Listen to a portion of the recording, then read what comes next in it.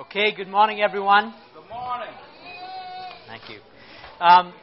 Somewhere, somebody has some handouts, and they're going to be handed out to you. It's kind of like a chart of what we're going to be covering over the course of these sessions together. It's certainly a delight to be here with you. Looking forward to this series, what the Lord might say to us from Leviticus chapter 23. I'd like you to turn there. That's where we have the subject before us, the Feast of Jehovah, Leviticus 23. And I'd like to read Leviticus 23 verses 1 through 8 and introduce the subject today, and perhaps even begin to look at the first festival, the festival of Passover. So Leviticus 23, beginning to read in verse 1 down to verse 8. It says this, "And the Lord spake unto Moses, saying, Speak unto the children of Israel, and say unto them concerning the feasts of the Lord, which you shall proclaim to be holy convocations, even these are my feasts. 6 days shall work be done, but the seventh day is the Sabbath of rest, a holy convocation.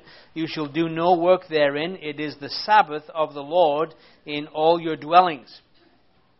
These are the feasts of the Lord, even holy convocations, which you shall proclaim in their seasons. In the 14th day of the first month at even is the Lord's Passover. And on the 15th day of the same month is the feast of unleavened bread. Unto the Lord 7 days you must eat unleavened bread. In the first day you shall have a holy convocation. You shall do no servile work therein. But you shall offer an offering made by fire unto the Lord 7 days. In the seventh day is a holy convocation. You shall do no servile work therein."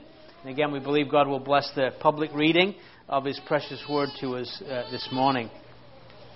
Well, I don't know what you think when you think of the book of Leviticus, but I know for many, Leviticus is a very difficult book. In fact, if you're trying to read through the Bible in 1 year, if you survive Leviticus, you're pretty well on to maybe even finishing the Bible. But if you're going to perish, it'll be in Leviticus, right?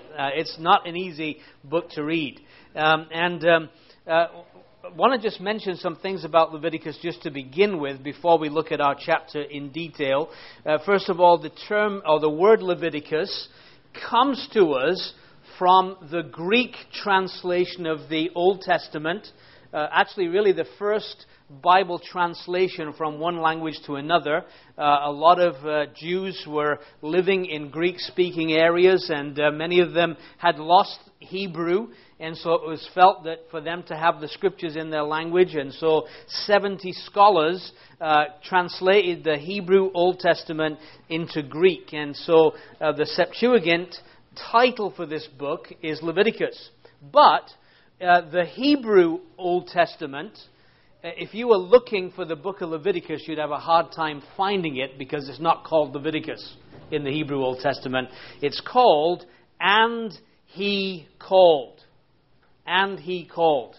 Now, where do we get that from? Look at Leviticus 1 for a moment, please, and verse 1. And it really is an interesting beginning because usually, I don't remember a whole lot from school, and certainly if not from high school English, but something that sticks in my mind more than anything else is this: you never start a sentence with "and," "but," or "because." Do you ever remember that? Yeah, that's what they taught us. Well, this is not just a sentence, it's a whole book of the Bible, and it begins with "and." It says, Leviticus 1:1, "And the Lord called." And I want to just kind of step back to Exodus and just get the context here, because it is very significant, because you just have the chapters in Exodus that describe the tabernacle, and at the very last chapter of Exodus, verse 34, it says, "Then a cloud covered the tent of the congregation, and the glory of the Lord filled the tabernacle. And Moses was not able to enter into the tent of the congregation because the cloud abode therein, and the glory of the Lord filled the tabernacle." And so I want to suggest to you that God speaks to Moses in what we call Leviticus And his very first words come to Moses out of a glory-filled tabernacle. And it says, and the Lord called unto Moses out of this glory-filled tabernacle, and begins to give the instruction that we know as the book of Leviticus. And this phrase, and the Lord called, in the King James it's translated different ways. And the Lord called, and God spake, and he called. But it basically, it's 56 times in this book. So if you just look with me, for instance, chapter 4 verse 1 begins, and the Lord spake. Chapter 5 verse 14, and the Lord spake. Chapter 6 verse 1, and the Lord spake. And we could go on and on. Chapter 6 verse 8, and the Lord spake. 6 verse 19, and the Lord spake. By the way, when you read your Bible, look for patterns. I find that fascinating. Repeated words, repeated phrases, and underline them. And these are there for a reason. And let me just say this, that in this book of Leviticus, in 20 chapters, begin with, and he called. 20 out of the 27 chapters begin that way. And it's mentioned 56 times in the 27 chapters. So the idea is this. There is no other book in the Bible that emphasizes God speaking more than Leviticus. And God spoke, and God called, and God said, and he said. And here's the point. God is speaking through this book, but are you listening? Because he's speaking, and he really is emphasizing this all the way through. God is speaking, and of course the Greek translation has Leviticus, which really means pertaining to the Levites. And I suppose if any group of people ought to listen, it ought to be the Levites, in a sense, because one of the things you're going to find in this book is that there were a couple of Levites that didn't listen. They were called Nadab and Abihu. And they came into the presence of God, but they didn't come the way he told them, and they were burnt to a crisp. Remember that? They were literally vaporized by God. And so I guess if I was a Levite, I would really pay attention to this book. My life depends on it. I'm approaching a God who we heard this morning at the remembrance meeting, who is holy, holy, holy. That's who I'm coming into his presence, and I better come the way he tells me, or else my very existence is on the line here because of what happened to Nadab and Abihu. So certainly pertaining to the Levites, and it has two purposes. It's, in a sense, a digest or a kind of summary of divine law. This is a manual for the Levites. Again, they're meant to not only minister in the sanctuary, but they're meant to teach people the law of God. So this is kind of their handbook. This is kind of a summary of the law of God for the Levites. A digest of divine law, both civil, ceremonial, and moral. All that God has to say about how they should live as a people. And then, secondly, it was a directory of divine worship, a manual on how to approach Jehovah, the God of Israel. And as we've said, it was very important to pay attention to how to approach God, because God is exceedingly holy, and if you come with strange fire, there are serious consequences. The book, though, goes far beyond just the Levites, because it really is relevant to all of the people of God. If you look at chapter 23, our passage that we're going to be spending time in this week, although we said this book is for the Levites, I want you to notice verse 10. Let's read from verse 1 again. The Lord spake, there's our word again, unto Moses, saying, Speak unto the children of Israel, and say unto them.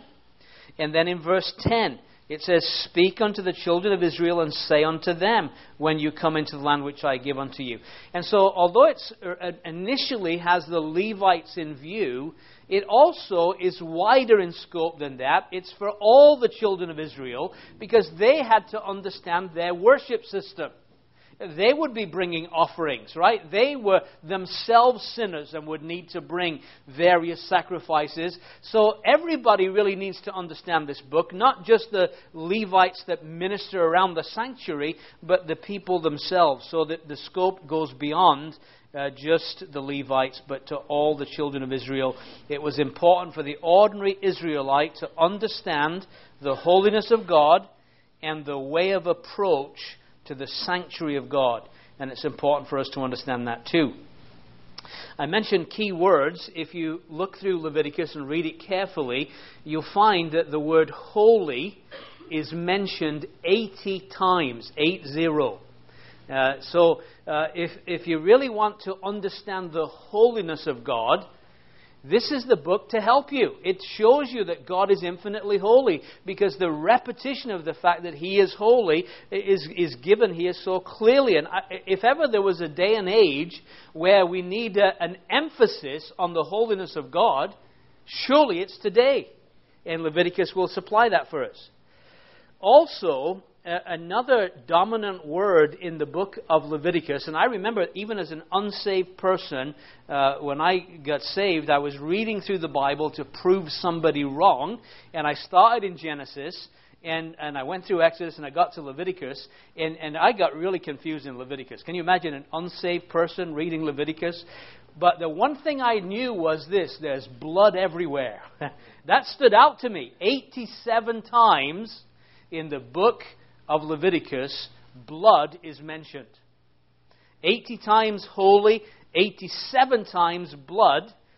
And then it was mentioned at the remembrance meeting this morning, the word atonement. Atonement's mentioned 45 times.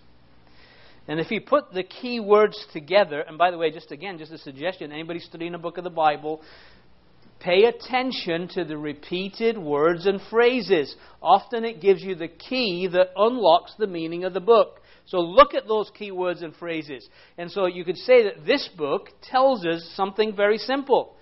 Access to a holy God is on the basis of shed blood. Right? Just putting those words together. And atonement means to cover. And the idea is this: that the sins of the people, that which would restrict access to God, is covered by the blood, removed from His sight.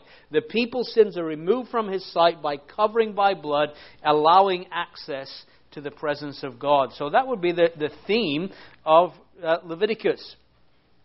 Now, when we get to Leviticus 23, we want to begin just by talking about the fact that this is really a calendar. And we tend to live by calendars.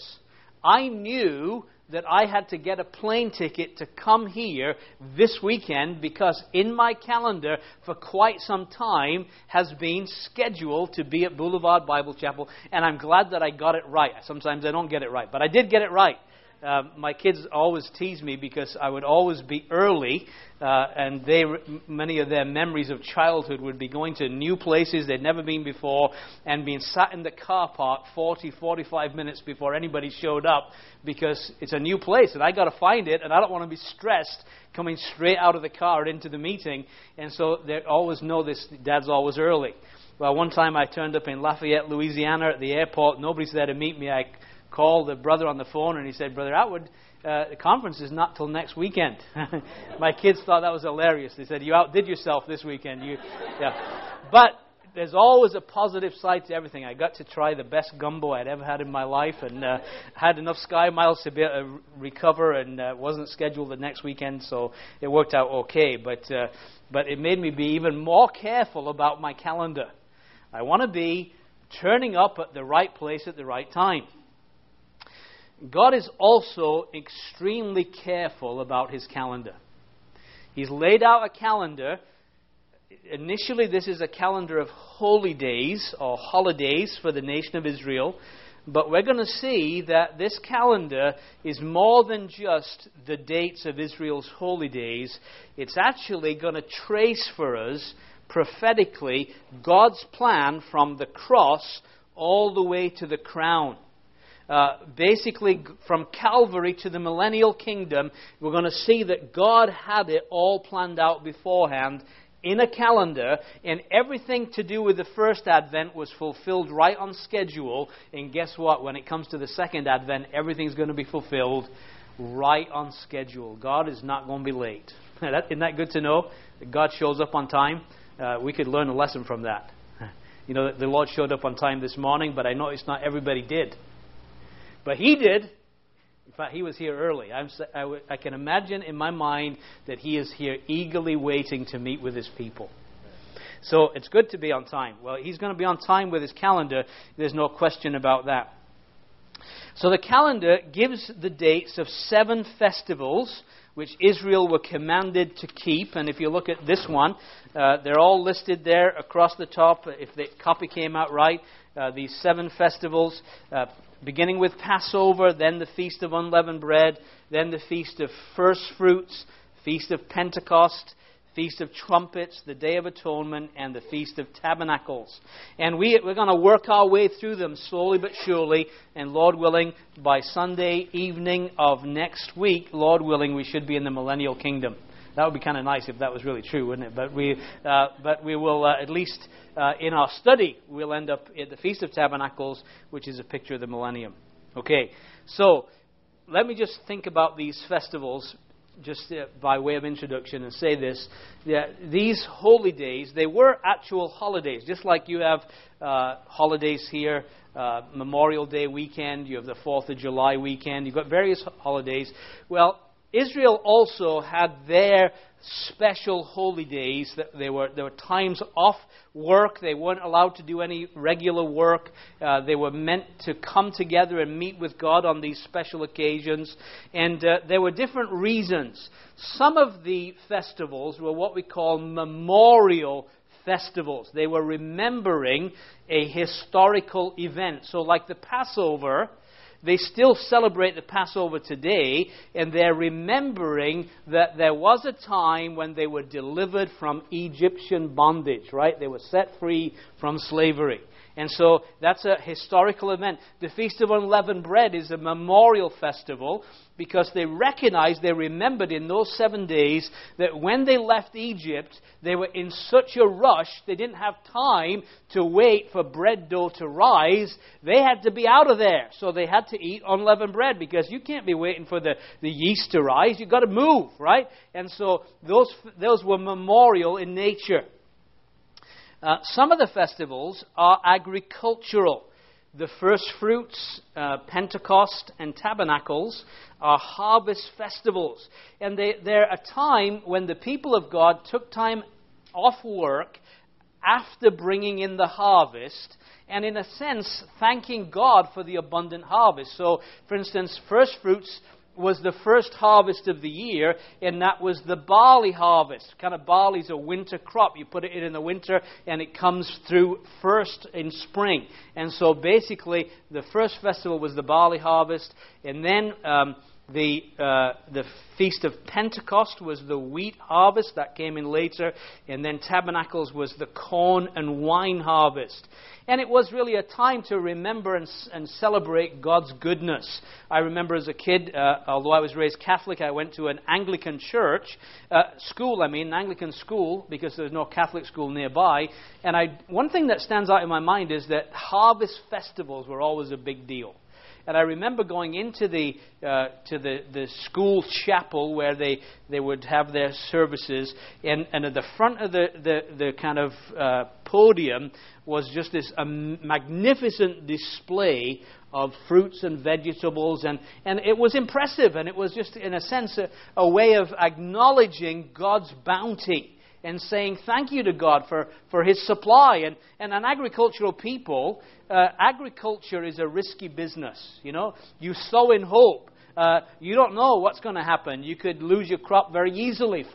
It's very hazardous business. I tried gardening once when we lived in Georgia. It didn't last long. I put carrots in there, and there was some unidentified bug that liked carrots more than we did, and every time we went there, we pull them up, and they were all gone. They were eaten below the... So it's not easy to grow vegetables. So to actually get a harvest in is a time to give thanks to God for the abundant harvest, and so God kind of put that in the calendar for them.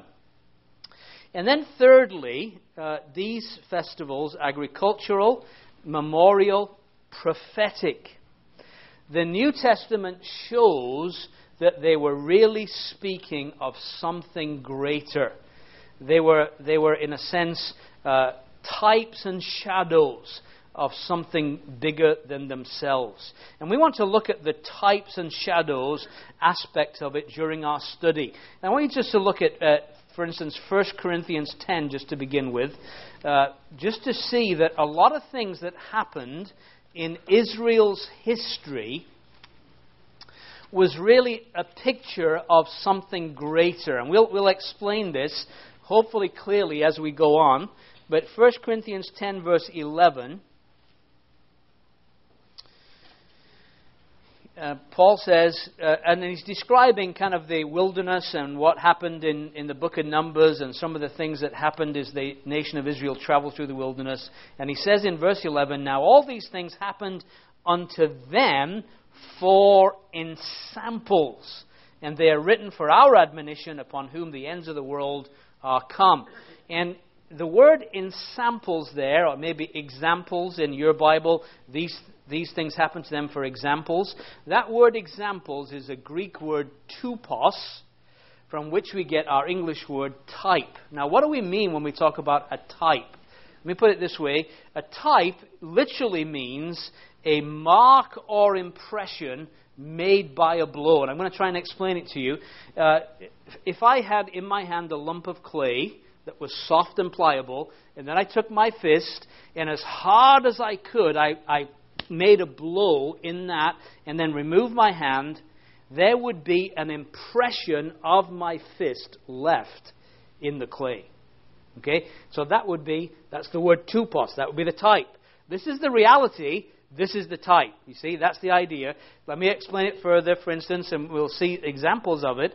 The nail prints in the hands of the Savior, do you know that the same Greek word tupos is used for the prints of the nails in his hands? You see, there was a mark or impression made by a blow, wasn't there? And when the Lord Jesus appeared to his disciples, he showed them the type, which was a figure of the reality that he had actually been crucified, wasn't it? Okay, so that's the idea. It's the same idea. It's also used in sealing documents, wax seals, and you would have a wax seal that would seal a document, and then there would be a stamp put on it which would have the emperor's head or whatever, or the emperor's eagle or whatever, and there would be a mark or impression left by a blow. And then a final one would be minting a coin. What did they do? Whose inscription is on it? Whose type is it? Right? It's really it's Caesar. How did it get there? A blow put it there. And the idea is this, that God is so in love with his Son that he stamped impressions of him all the way through the Old Testament scriptures. So wherever you look, whether it be Genesis or Exodus or Leviticus, God has stamped a deep impression of his Son in those scriptures so that you can see him everywhere. Isn't it beautiful to see him everywhere? That's the joy of reading through the whole scriptures, because you want to see Christ in all the scriptures. And he's there. And it's a beautiful thing to see him in prophecy and picture, all of these different ways. And of course, we said types and shadows. Look at Hebrews chapter 10 now, and we'll see how, again, many of these Old Testament things, and of course the book of Hebrews is a beautiful example of somebody teaching from types and shadows. In Hebrews 10 it says, the law having a shadow of good things to come, and not the very image of the things, can never, with those sacrifices which they offered year by year continually, make the comer thereunto perfect. So the law was a shadow of good things to come. Now, again, when you think of a shadow, to have a shadow, you have to have substance. So when I stand out in the Florida sunshine, I have plenty of substance. So there's a shadow. It's just obvious. If the sun's shining the right way, there's a shadow. Now, the shadow is not really me. Right? I'm me, but the shadow is an image of me. It's like me, but it's not me. And so the law was a shadow of things to come. look at Colossians now, and we're going to see particularly when we're getting down to business now, when it comes to our holy days. Colossians chapter 2, verse 16.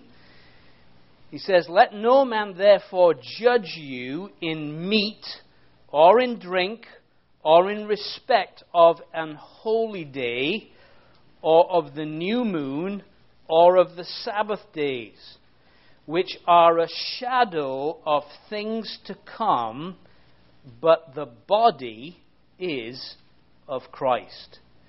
And what was happening, there were people that had come in amongst the Colossians, and they were telling them, you need to keep the Sabbath. You need to keep the Jewish festivals.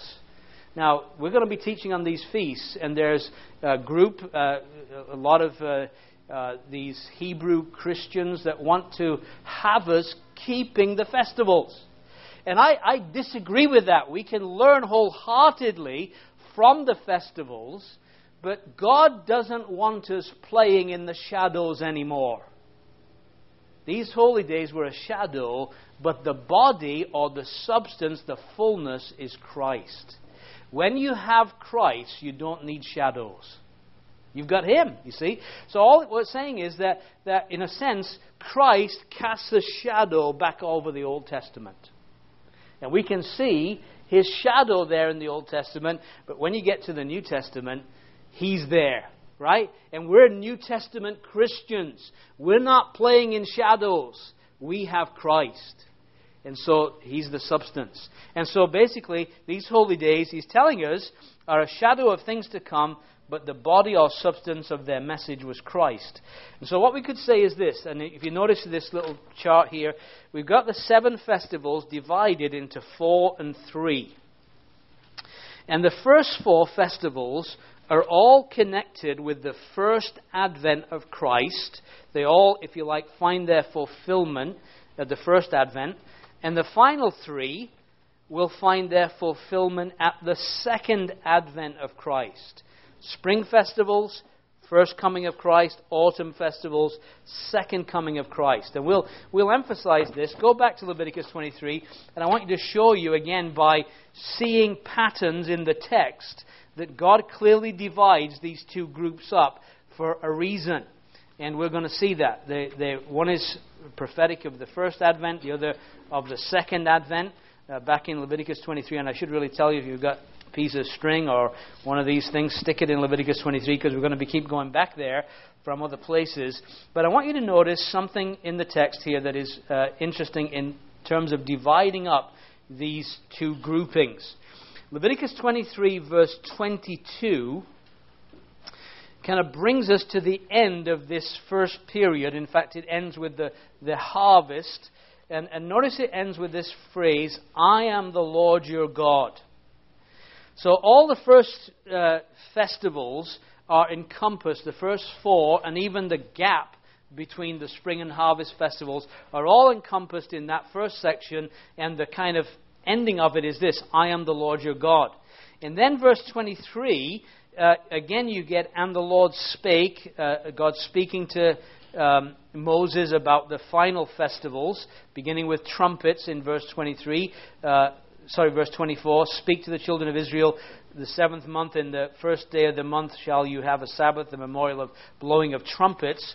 And so, again, if you now look to verse 43, you've got kind of the ending of this section, and it ends with this, "I am the Lord your God." So it's like God has kind of divided these two sections. One is the first advent, the other is the second advent, clearly separated. Spring feasts find their fulfillment at the first advent, autumn feasts at the second advent.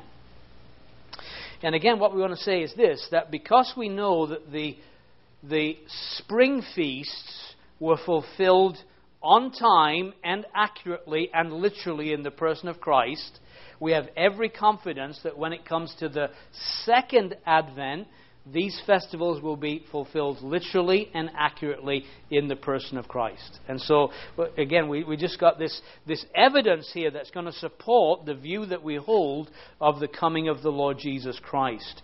And it will give us some real assurance. Now, we also want to just kind of verify that what we're really saying is biblical about finding Christ in these passages. Look at John 5 for a moment. John chapter 5. Just in case somebody's wondering, well, where's this guy getting this stuff from? What's he thinking about? Sometimes it's very easy for somebody who's maybe not used to this kind of teaching, thinking, oh, is this guy just got a kind of a hyper imagination that he's seeing all these things, or what's going on? So John 5:46. I want you to notice what the Lord Jesus says to the Pharisees.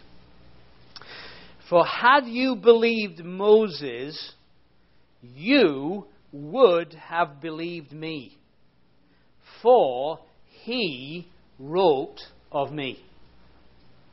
Pharisees, they said, we're Moses' disciples, right? They were very enamored with Moses. And yet, the Lord Jesus said to them, listen, if you really had believed Moses, you would have believed me, because Moses wrote of me. Now, Moses wrote Genesis, Exodus, Leviticus, Numbers, Deuteronomy. And it says, the Lord, from the words of the lips of the Savior, Moses wrote of me. So we can be dogmatic about Christ being in the first 5 books because the Lord himself tells us. Let's go a step further. Look at Luke's Gospel, chapter 24. Luke's Gospel, chapter 24, and verse 27.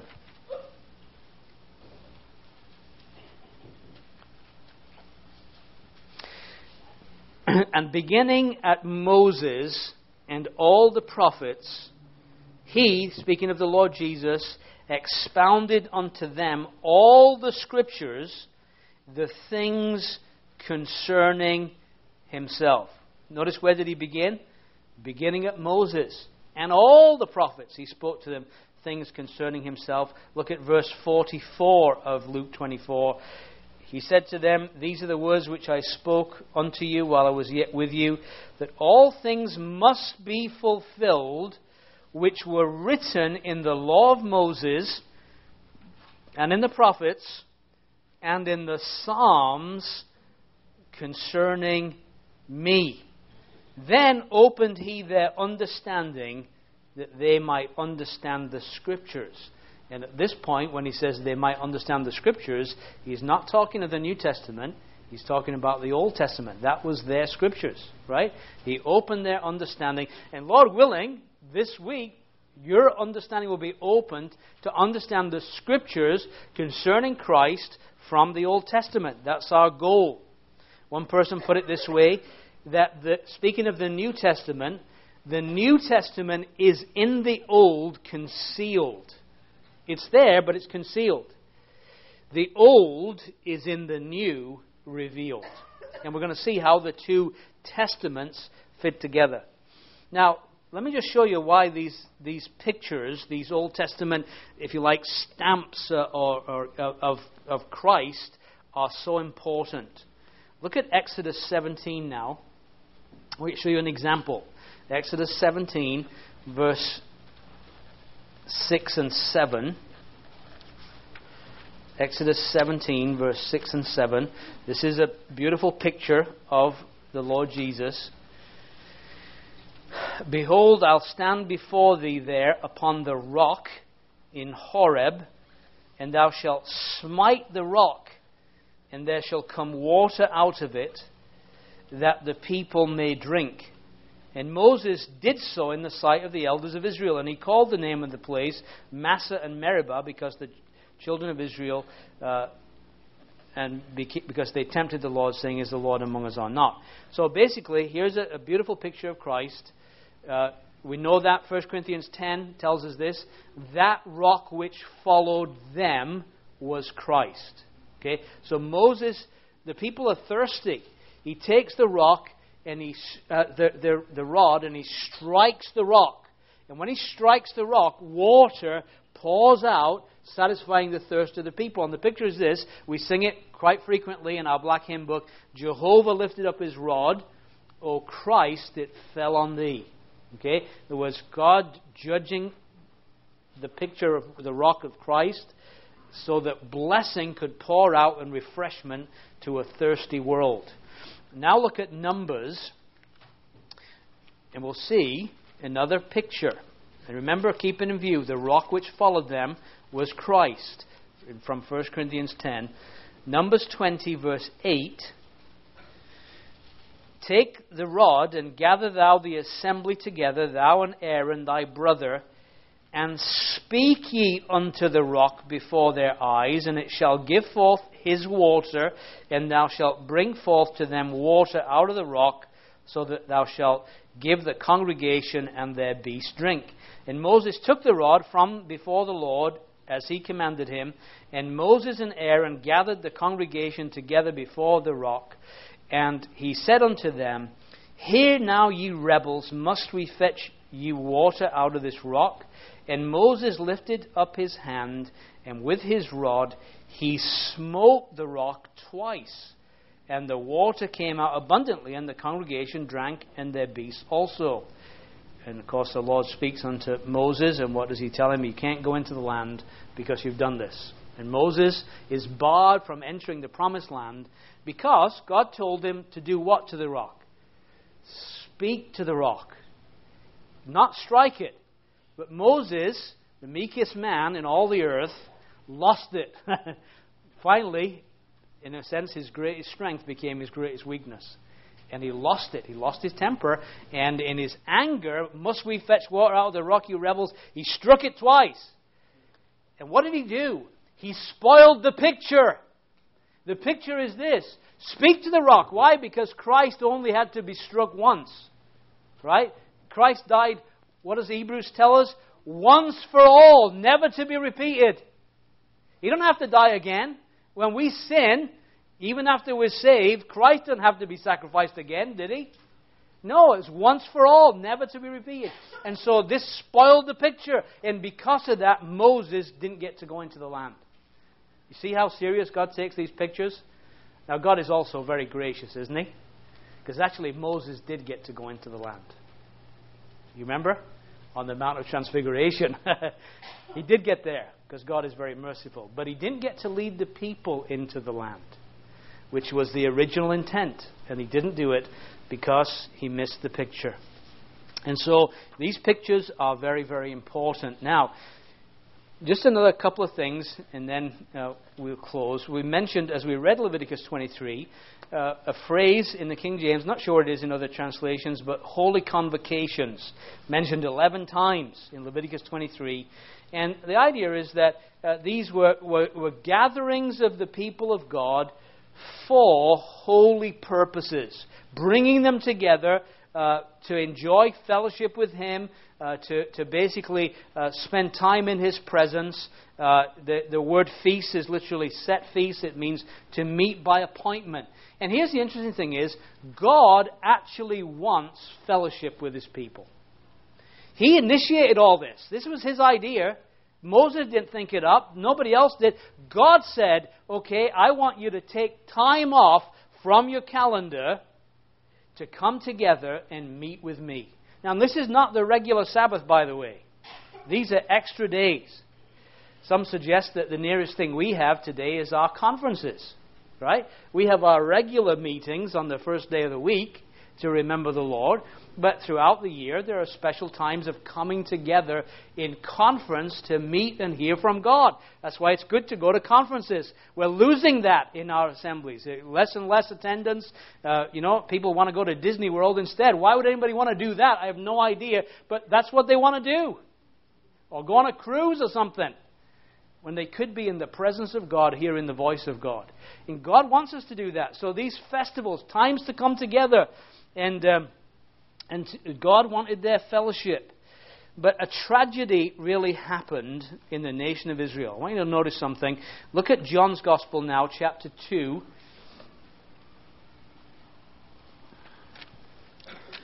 John chapter 2. And verse 13. John 2, verse 13. And notice what John says here. And the Jews' Passover was at hand, and Jesus went up to Jerusalem. Look at John chapter 5 and verse 1. John 5 verse 1. After this there was a feast of the Jews, and Jesus went up to Jerusalem. Chapter 7, in verse 2. Now the Jews' feast of tabernacles was at hand. Do you notice any subtle difference between Leviticus 23 and John's Gospel? Leviticus 23 says, these are my feasts. He says, these are the feasts of the Lord, or feasts of Jehovah. When you get to the New Testament, these are the feast of the Jews. It's almost like God is saying, I don't want any part of it anymore. Well, actually, He does say that. We're not just surmising that He says, I don't want any part of it anymore. Look at the prophecy of Isaiah chapter 1.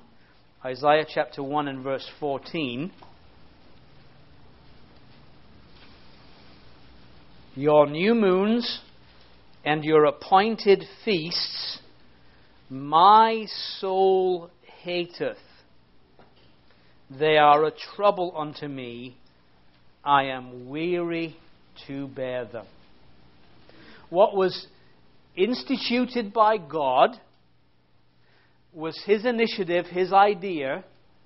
He wanted their fellowship. He was the one who kind of said, come on, take time off work, come together and just enjoy my presence. Now He says, I'm weary of it. You know what had happened?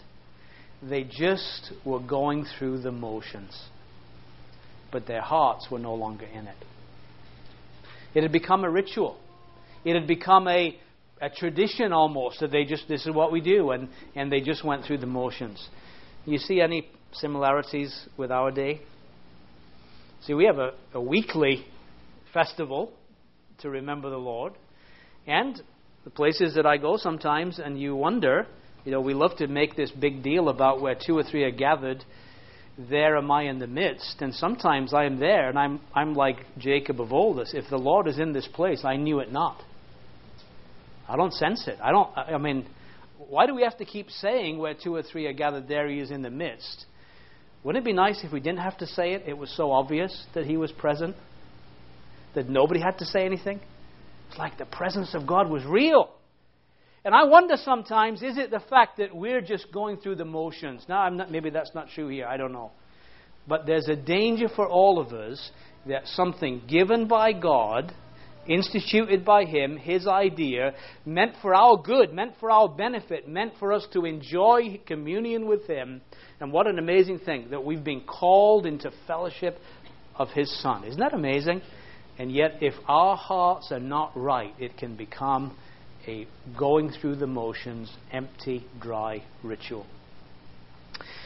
And so we've got to be careful that we learn these things are written unto us for in samples, types, and for our admonition. In other words, there's a lot we're going to learn, I think, this week from these festivals that will be a personal challenge to every one of us. Well, our time is gone. And we haven't even got to the first festival. But we will, believe me. I'm going to keep my promise, and tonight we will go to the Passover, and we may even go to the Feast of Unleavened Bread. We'll see.